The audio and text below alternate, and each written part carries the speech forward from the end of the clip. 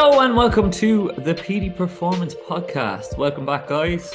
So it has turned out that I've done bi-weekly episodes this year for season 3, but it'll be good news for you guys that from next week we will be back with the weekly episodes and more guests. So you won't have to listen to me talk to myself all that much, but I will say that the solo episodes have been very well received. So I'm going to try and keep up the solo episodes going into the rest of the year. Today, I'm coming on to talk about grouping athletes and athlete archetypes in GAA. It's something that I've kind of touched on previously in my in-season, off-season and pre-season GAA episodes, S&C for GAA specifically, obviously, because that's my expertise. But I thought I'd go into a little bit more detail around how I group the athletes and why I group the athletes. It's something that probably was neglected and is still neglected from a lot of the athletes that I speak to. And it's understandably neglected as well, because strength and conditioning coaches only have so much time with athletes, especially at club level. As well as that, most strength and conditioning coaches at club level are drafted in to work with simply one team, and they have a whole other job that they're doing to pay the bills, and typically they're not paid very well for that work with that one team. They might be only getting paid for one night's work, and then maybe out of goodness of their heart they're sending a program through to the team to do. Now, realistically, if you are actually bought into the team's results and their performances, then you should be sending them a program to do. But I can understand where they're coming from when they decide that, look, I am just going to pay, they're just paying me for my time, so I'm going to reserve the time that I'm working with them to just that hour. But at the same time, it is a bit negligent, and I do believe that it's quite a scarcity mindset. I think that if you provide more value to the team you're working with, they're going to see more value and gain more value from working with you.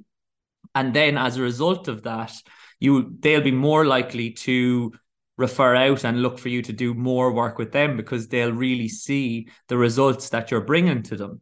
And if you're just not giving the athletes a program to follow, and if you're just turning up with a random workout every week or every couple of weeks or whatever, there's not going to be great value in that, and they're not going to gain good results from it.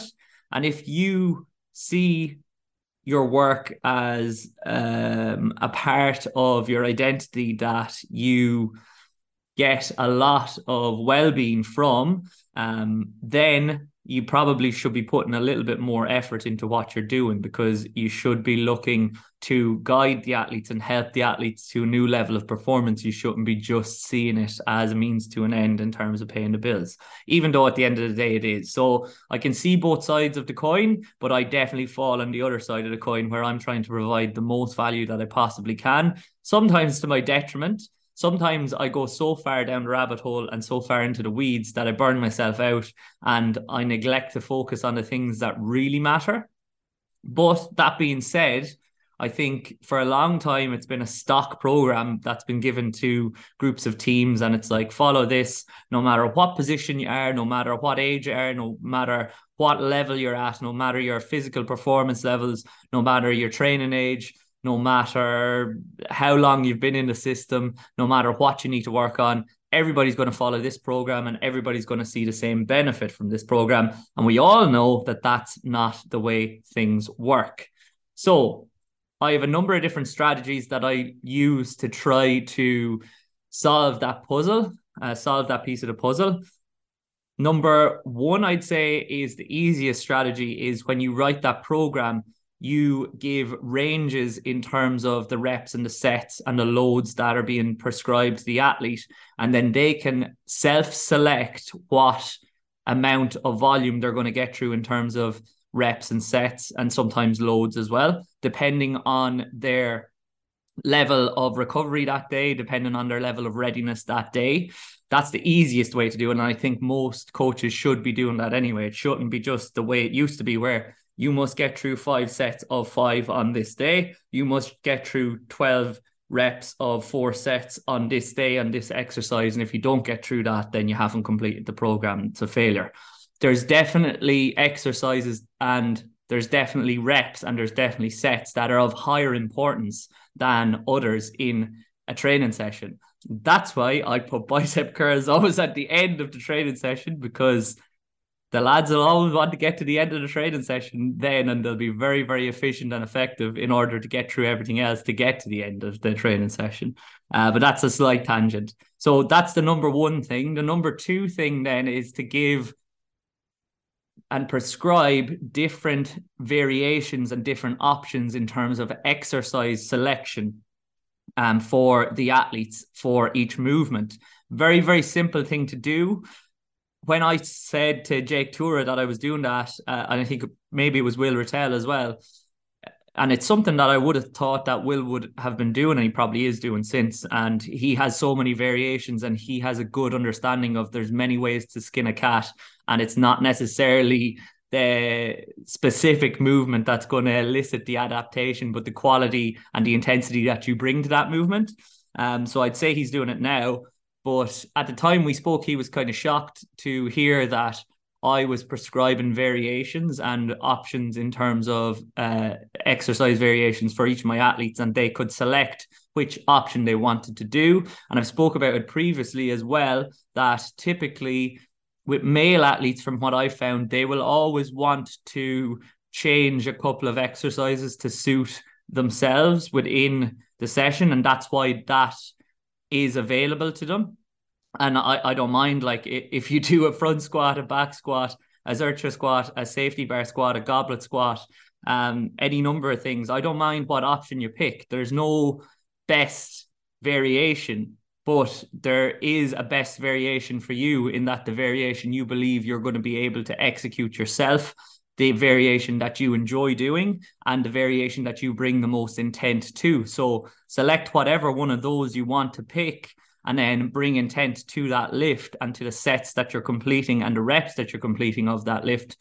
But I'm not going to get caught up in whether I want you to do a barbell split squat, a dumbbell split squat, a front foot elevated split squat, a step up, a step down, a single leg squat, etc. I'll leave that up to you. And then you're giving the athletes a level of autonomy that they might not be used to, and they're putting their program together for themselves to suit themselves. And then as a result, they're probably more likely to buy into it because you're less authoritative. On the other side of that, with female athletes, we often run into the issue that I will prescribe those selections and variations, and they'll often ask me, well, which is the best one to do? And they won't often be satisfied when I say the best one to do is the one that you enjoy doing the most. And they typically say, Peter, I don't enjoy doing any of them the most. And I say, well, that's fair enough. So just do this one. But yeah, like typically they want to be told which variation to do, and they're looking to you for direction a lot of the time. Whereas maybe it's something to do with psychology, that the male psychology believes that they know best, so they want to select what they're doing. But maybe it could be potentially as well that the female athletes are used to an authoritative coach or figure telling them what to do all the time, especially in the GAA, because especially the ladies and the girls I've worked with, they've said that they've dealt with a lot of authoritative coaches over through the years. And that's the old school way of coaching in the GAA. And I've spoken about how I think it is changing, but I do see now this year, my second year working with them, they are more comfortable selecting what variation they believe they want to do, and they're much more comfortable about standing out and skipping reps and sets, and they don't feel like they have to complete absolutely everything in the program if they're not able physically to complete it.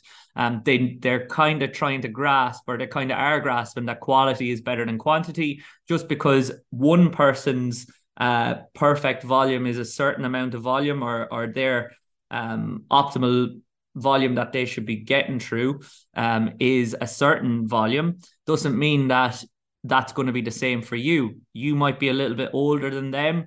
They might be able to tolerate a little bit more volume.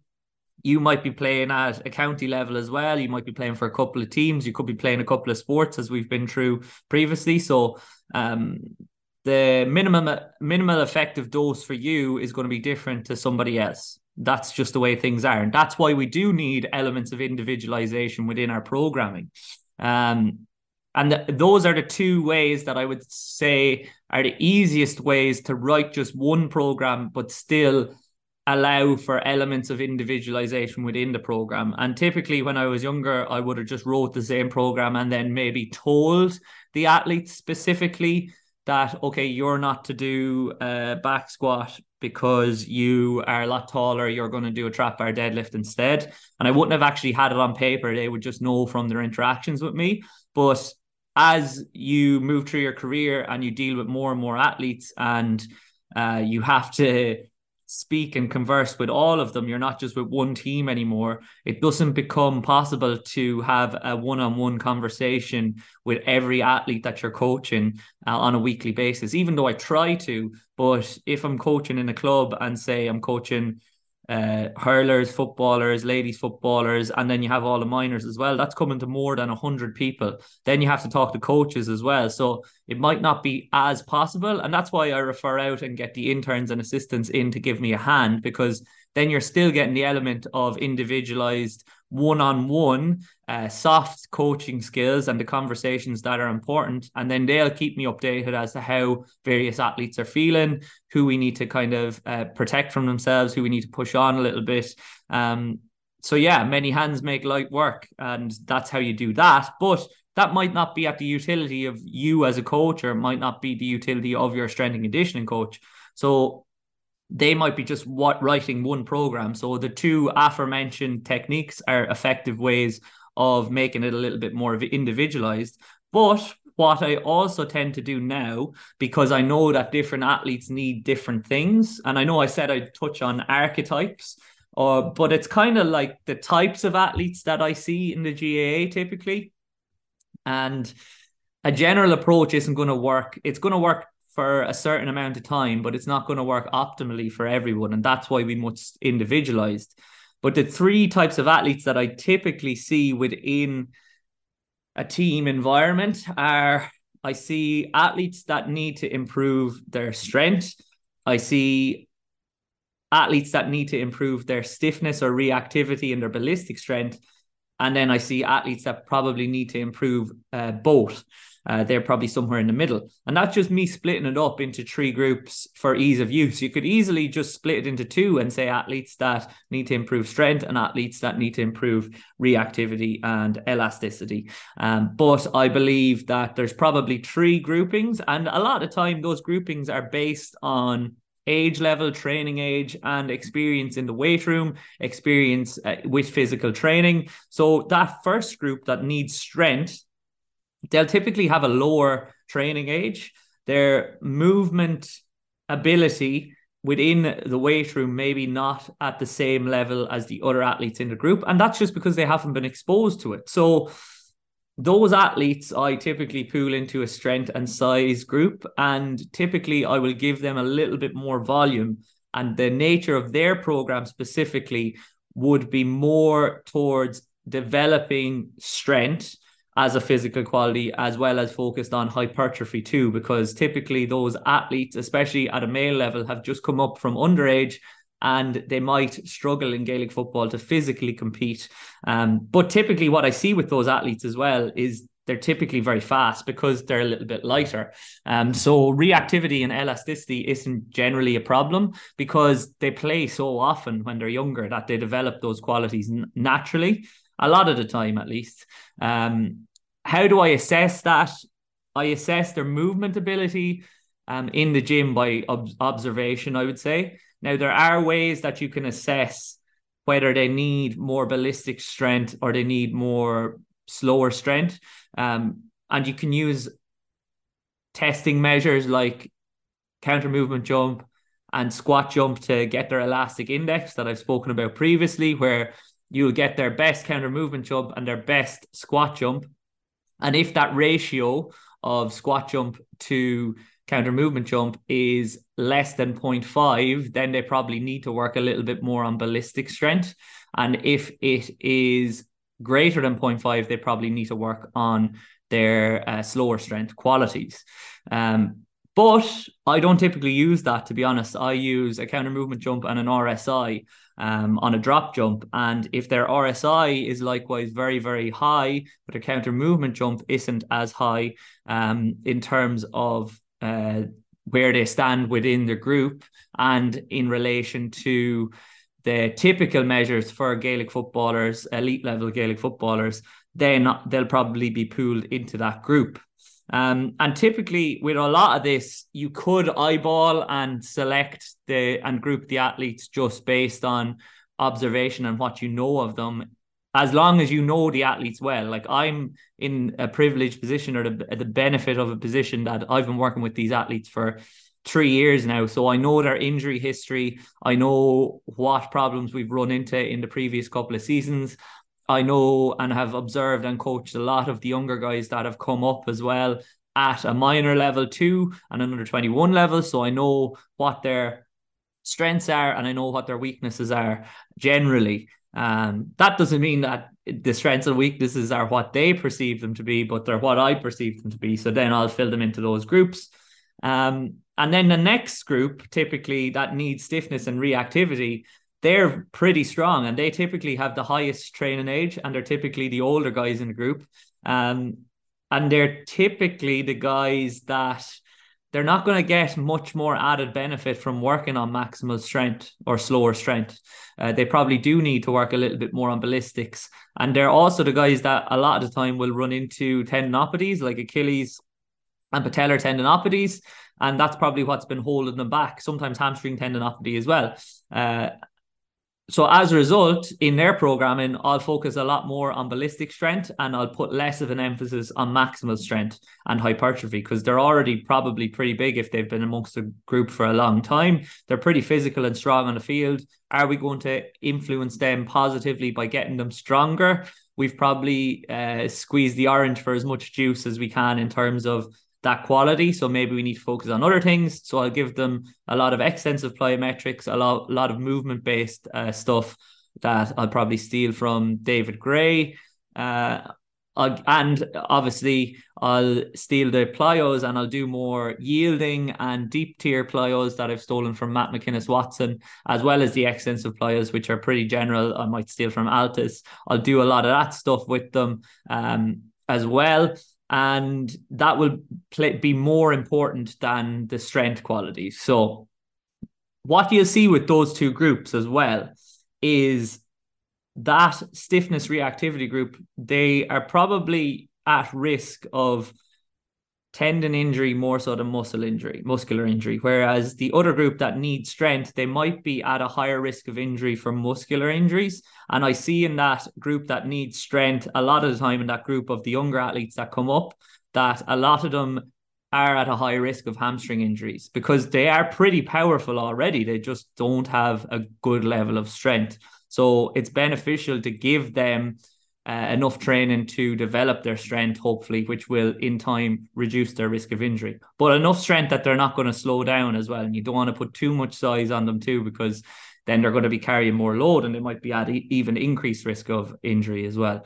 So that group that needs strength and size, the first group, I typically see they have a very good max velocity, but their acceleration might not be as good. Whereas that second group that need the reactivity, and they're strong already, they're typically good accelerators, but their max velocity might not be very good. Then the third group that need a little bit of both, they're typically the athletes that I would say are in their prime in terms of their strength. They need to improve strength. They need to improve their ballistic strength as well. But I'm happy with the level that they're at already. So I call that my speed and power group because I have a bias towards speed. So I'm satisfied with their strength. I'm still going to focus on trying to develop it, but I think we're going to get more out of focusing on developing their power generation capabilities and their ability to generate force in high velocity movements than we will in slower velocity movements. That doesn't mean that we won't do them. As I've spoken about previously, we use a vertical integration approach. So we try to develop all the qualities. It's just there's a specific emphasis on different ones, different stages of the season and for different athletes. But But they're typically in the middle, and typically in age range wise, they're typically in the middle as well. They're usually from the age of about 24, 25 up to 29. And then the guys past the age of 29 typically go into this stiffness and reactivity group. That's obviously, and I'm obviously using a lot of generalizations here, but that's a lot of the time what happens. Sometimes I might see athletes that come in and they're really strong, but they need stiffness and reactivity, and they could be younger.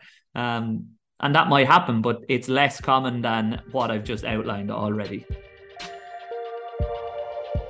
I interrupt the podcast to let you know that Petey Performance and NutriCate.com have teamed up to deliver the GAA Elite Athlete Blueprint. The GAA Elite Athlete Blueprint is a monthly subscription to elite level strength and conditioning programming and specific elite level nutritional assistance to improve your strength, speed, power, change of direction, and conditioning ability for Gaelic Games. We are interested in taking your game to the next level. We have 10 spaces available in the March cohort, and if you're interested in signing up and taking one of those spaces, do not wait.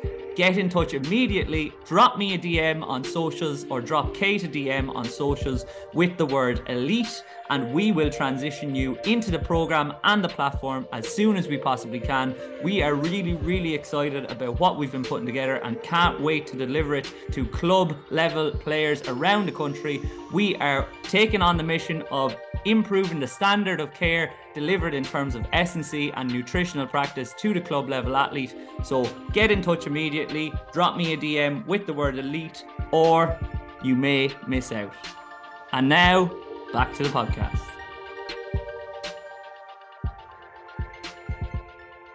So then in relation to that last group, we will do a lot of exercises focused on improving their power, as well as that, because of my bias, we do a lot of exercises focused on developing and improving their ability to run and to sprint, to accelerate, to change direction, etc. But that is for later down the line in terms of maybe their specific physical prep and then their specific development phases of the programming, not during the GPP phase. Typically at the GPP phase, the sessions that they're getting through look very similar, other than those slight differences in terms of volume and intensity and in terms of exercises that I'll prescribe for the 3 different groups.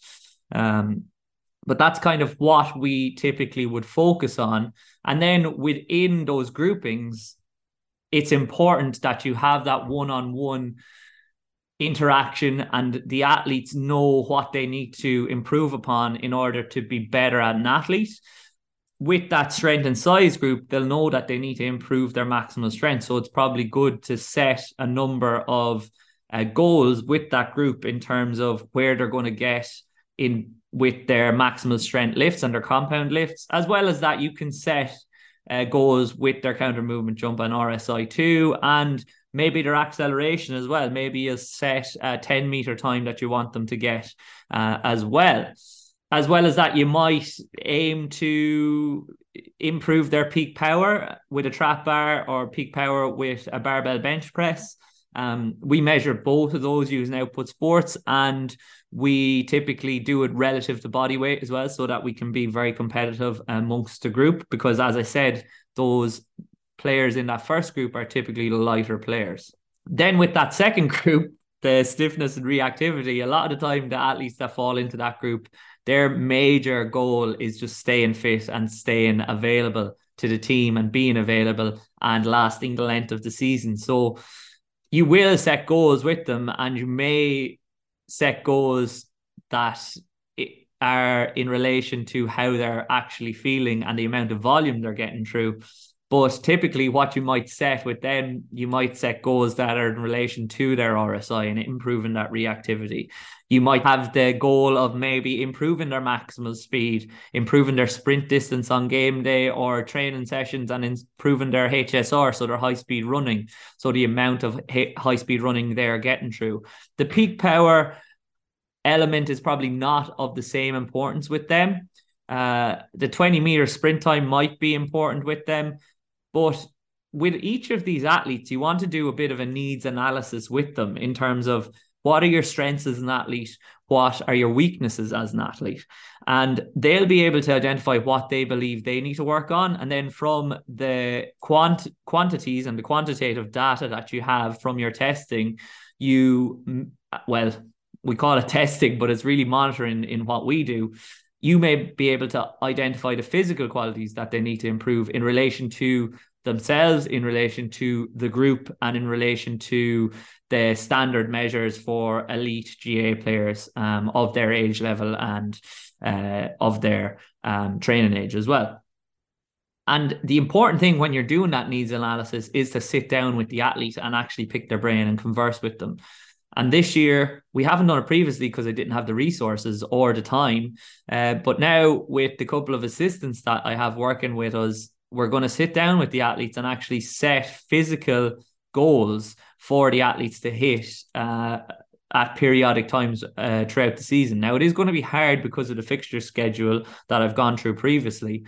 But if we at least sit down every 6 to 8 weeks and just assess where we're at, it's probably beneficial anyway to just sit down and have a conversation with your athletes.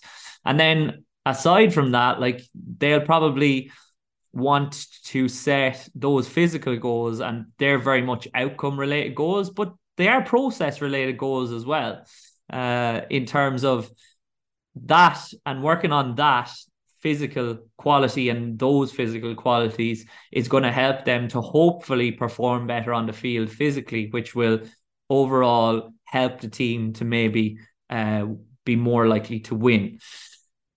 But then you might sit down with the athletes and you might go through process goals around how you're going to actually achieve the outcome goal of the measure. So what extras are you going to do? And I think that's probably neglected by a lot of GAA athletes, is what extras are you going to do? And it might be as simple as a small microdose for some of the athletes. Like, maybe if you're a slow accelerator, you need to go out and pull the sled once a week or once every 2 weeks at a certain load that you'll identify with your coach. Maybe if you have a poor max velocity and you're not able to reach a high max velocity, then you need to get out and get a couple of exposures to max velocity within the week. And you need to converse with your S&C coach around what they have planned for certain days of the week, and maybe get out just 10-15 minutes earlier. If you need to improve your ability to decelerate and improve your ability to change direction, maybe you need to work a little bit on eccentric strength within the gym and do that additionally. Or you need to get out and you need to microdose change of direction and deceleration prior to training. If you're feeling unfit and you can't get through the same high-speed running volume that other players are getting through and you're struggling to last the game, then potentially you need to wait behind after training and get through a few reps at a velocity higher than 5 meters a second. Or 4 meters a second. And maybe you need to do some linear tempo. Maybe you need to do some multi-directional tempo. But none of these things are going to just get better by themselves. Sometimes it's less is more, and we need to protect the athletes from themselves. But sometimes they do need a little bit extra. And it's not the amount of extras that they're going to do, but it's the quality of those extras. I've used the analogy previously, and I've gone through it with athletes and gone through it with athletes that I'm coaching, both online and in person, of in the preseason, if you feel you need to do extra conditioning, then assess the RPE of the training session, the team training session you just did. If that RPE is 8, then you have a 2 left over, you multiply that by 2, you'll get 4 minutes of tempo or mass running that you can do at the end of that session. Now, you need to plan where you're going to put that into the week in relation to when your next highest intensity sessions are going to be and when your next games are going to be, but you need to converse with your strength and conditioning coach around that. At least if you know the strategy and you know what distance you should be running, like, you're going to be pretty able to do that yourself. And that's about open lines of dialogue, and that's about asking their questions. And that's why you sit down with the athlete for 10 minutes, which coincidentally is what I'm going to do tonight with my group of athletes that I'm going to pick for the goal setting, or that I'm going to look after for the goal setting, not pick for the goal setting. And maybe then that is necessary as well from a tactical coach standpoint and a selector standpoint, because often in the GAA and in rugby as well, in every sport, teams and athletes can feel aggrieved and they can feel that they're not being communicated to effectively. But as I've just went through, you have so many athletes in a team, it might be hard to have a 5 to 10 minute conversation with one of those athletes regularly. So I think it would be beneficial for each selector or each coach amongst the team to have a pool of athletes that they're going to work on process goals, outcome goals, match day goals, and they're going to guide towards improved performance, or they're at least going to be holding accountable towards adhering to the habits and adhering to their process orientated goals, and the things that are going to get them there. And that coach might just be a sounding board, or they might be giving them specific instructions in terms of, you need to improve your tackle, you need to improve your ability to get around the field, you need to improve your ability to score from this scenario in this position. So you need to get out and you need to do 5 to 10 shots in this position under pressure once a week or once every 2 weeks or whatever. Very, very simple thing to do. But a lot of the time we don't have the organization within our coaching team to do so. And I don't think it has to be that regular that you're checking in with them. I think it's probably a positive thing to check in with them once a month. But as I said, every 4, 6, 8 weeks is probably fine to check in for a 10-minute conversation. What needs to go right with you in terms of your process?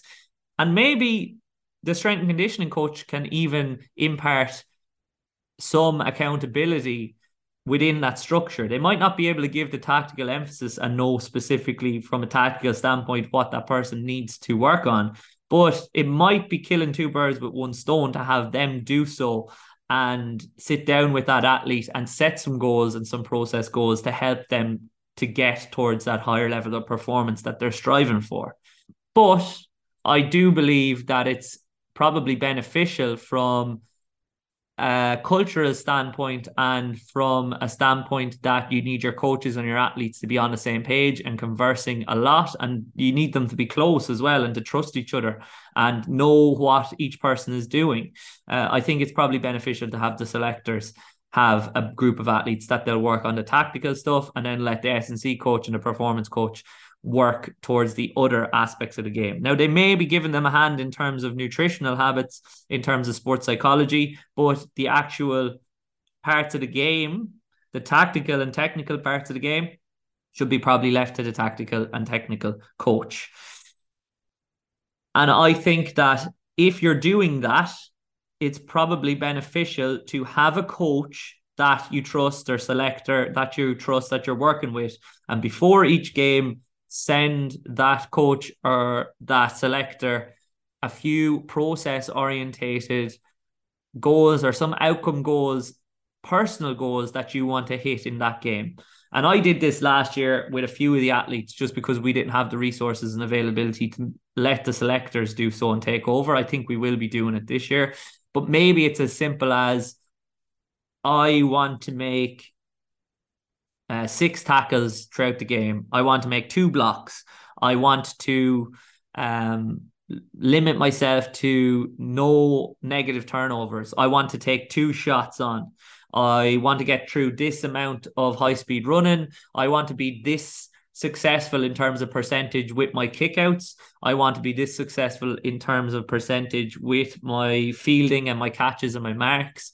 I want to score this amount. I want to limit my player that I'm marking to this amount of scores, etc., etc. And I think if you're picking like 2 or 3 of those in a game, it's going to give you an additional focus point. Hopefully what you're selecting is positive rather than negative. I know I said there, no negative turnovers, and that's just something that I have seen athletes select. And I probably wouldn't go into the scarcity side of things. I'd probably go to an abundance side of things and frame it in a way that I'm not going to say no negative turnovers, which may breed a little bit of fear and anxiety. I might say, I am going to get this amount of hand passes or this amount of kick passes. So it's a goal to strive for rather than something that if it happens, you're going to feel like, oh, it's black and white, I failed already, there's no point in continuing.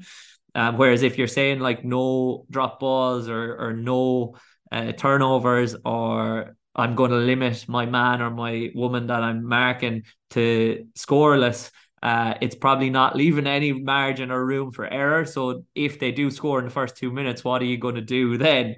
Because you've already failed in terms of your goals. So it might be more beneficial to say, like, I'm going to limit them to a few shots from play or something like that. 2 shots from play is what they're allowed. If they go over, they go over. You can't really control that, but you can try to limit how many times they can get on the ball, how much space they have, and how many shots they have on target, etc. And that might be a beneficial thing. But similarly, I've worked with athletes as well who don't like to focus on it to that extent. They want to just go out and play, and they don't want things to focus on in terms of their performance to try to lead to a higher level of performance. And that's perfectly fine as well. The whole idea behind this episode, I suppose, is trying to cater for different personalities, different people within the one group. And if you're working with people, you need a people-centered approach, and it needs to be an individualized approach. That doesn't mean you have to write 30 different programs and you have to set 30 very different goals with each person. It just means you need to use a framework that allows for a little bit of autonomy within that framework. So you need to give the athletes the options, and you need to give them what they're needing, and you need to be able to have a dynamic environment in which you're able to be flexible in terms of your prescription of exercises, prescription of extra work, prescription of what the athlete needs to do. And you're being what each athlete needs at the time that they need it. So you might be a different coach for each athlete, and you'll have different focus points for each athlete. And you'll use different language and different levels of communication and different ways to communicate with each athlete. And if you're a good coach, you're probably doing this already unbeknownst to yourself. So it's probably just putting a little bit more structure to what you're doing.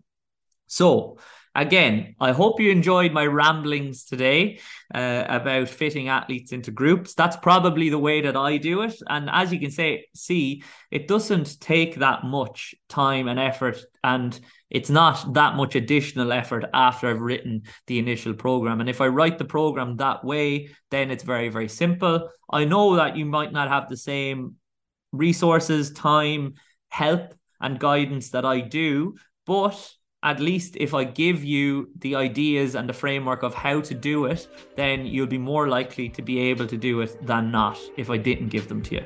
So again, I hope I've provided some value to you guys with that episode. I hope it's a little bit clearer, a little bit more clear than it is murky, let's say. And I hope you enjoyed it. And remember, if you did enjoy it, please like it, share it, and send it.